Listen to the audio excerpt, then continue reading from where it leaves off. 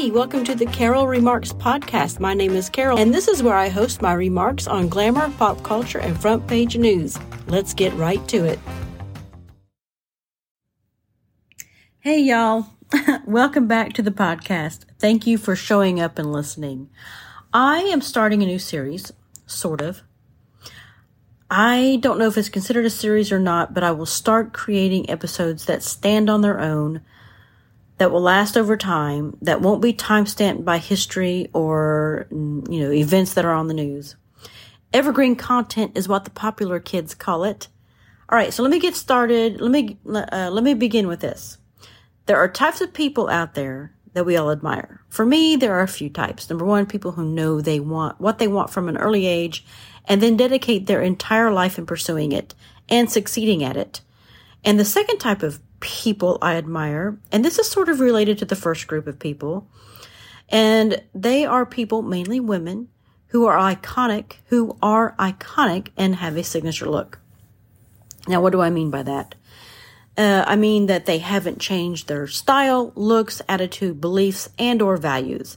They are steady, steadfast, and being steady reflects confidence. At least to me, that's what I get out of it. A signature look portrays confidence and strength. And I think it's the strength part that draws me into these types of people.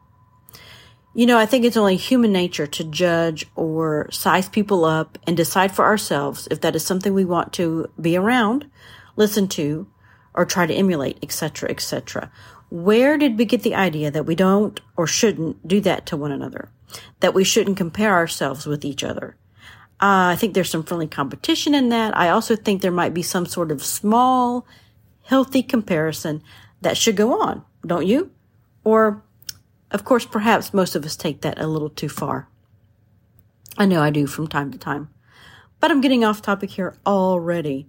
The More Remarks podcast has a public Facebook group, and in the group I asked, what iconic women with a signature look comes to mind for you, and what do you consider their signature look to be? And I actually got some responses, which makes me very happy. And this is what a few of my episodes will be about. Iconic women with signature looks.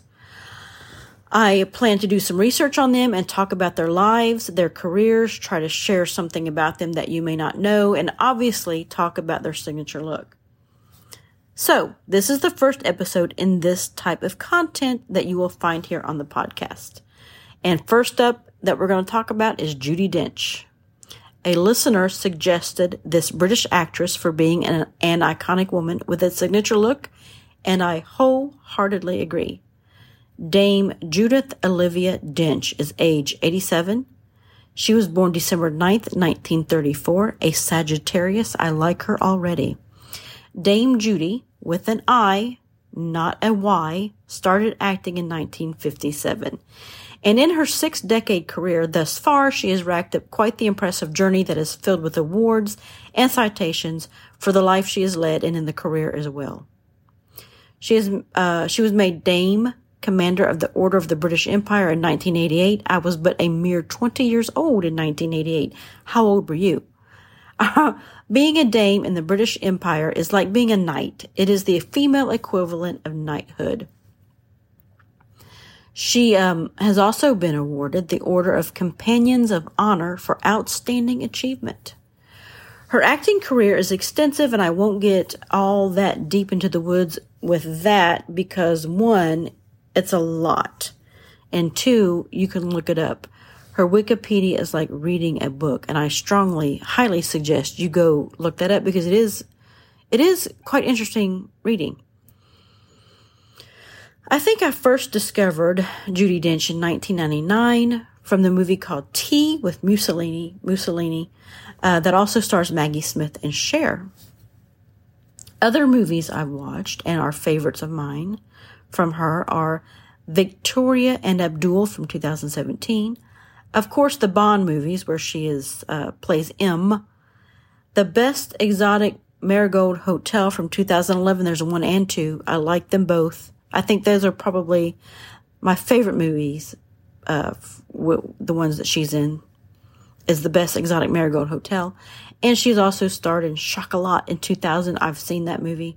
There are so many more out there that I want to see. She was married to Michael Williams in 1971, but he passed away in 2001, I think from lung cancer. And while she has never remarried, she has found love again with a man named David Mills. I don't know who he is, but there are pictures out there and articles about them out there on the internet. And it seems like she's very happy. So that's always good.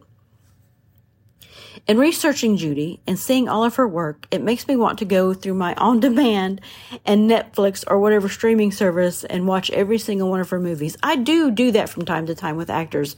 I've done that with Julia Roberts and Diane Keaton. So I will probably do that with Dame Judy as well, because she has a big, huge library out there that I would like to watch. So the unusual thing about Dame Judy, did you know that she was a Quaker? When I was looking up her history and came across this fact, I thought that they just meant that it was the school she went to as a child and that she never really grew into the religion or anything. But apparently she is. She claims to be Quaker now. What is a Quaker, you ask? Well, doing a quick internet search, they are members of a group with Christian roots that began in England in the 1650s. Quakers. The Religious Society of Friends is how they describe themselves.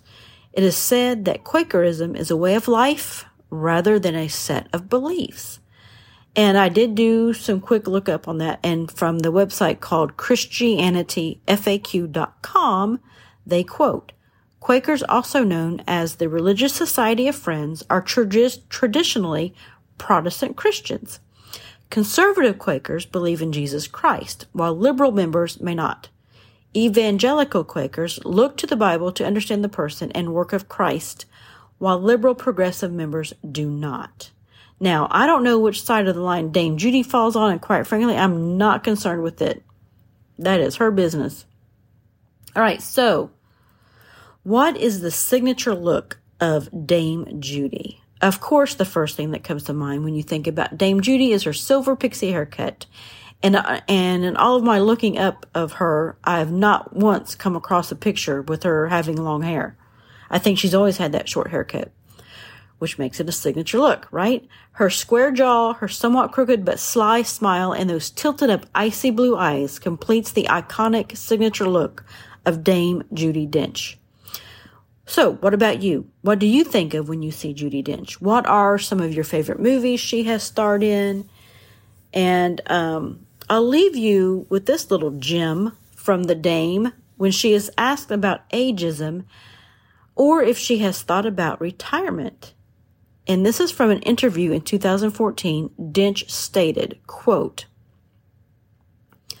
I'm tired of being told I'm too old to try something. I should be able to decide for myself if I can't do things and not have someone tell me I'll forget my lines or I'll trip and fall on set. Age is a number. It is something imposed on you. It drives me spare when people say, are you going to retire? Isn't it time you put your feet up? Unquote, or end of quote. Side note, in Britain, spare, the word spare, means angry, distraught, and frustrated. I had to look that up because I wasn't sure what they were talking about. But I think we'll see more of Dame Judi Dench. At least I hope so. Well, that's it for now. And thanks for listening. If you like this episode, please share it with others and leave a review. Search for the Maury Marks public Facebook group and join us. I will leave a link in the description box. Thanks and have a great week. What's that? Who pays your salary?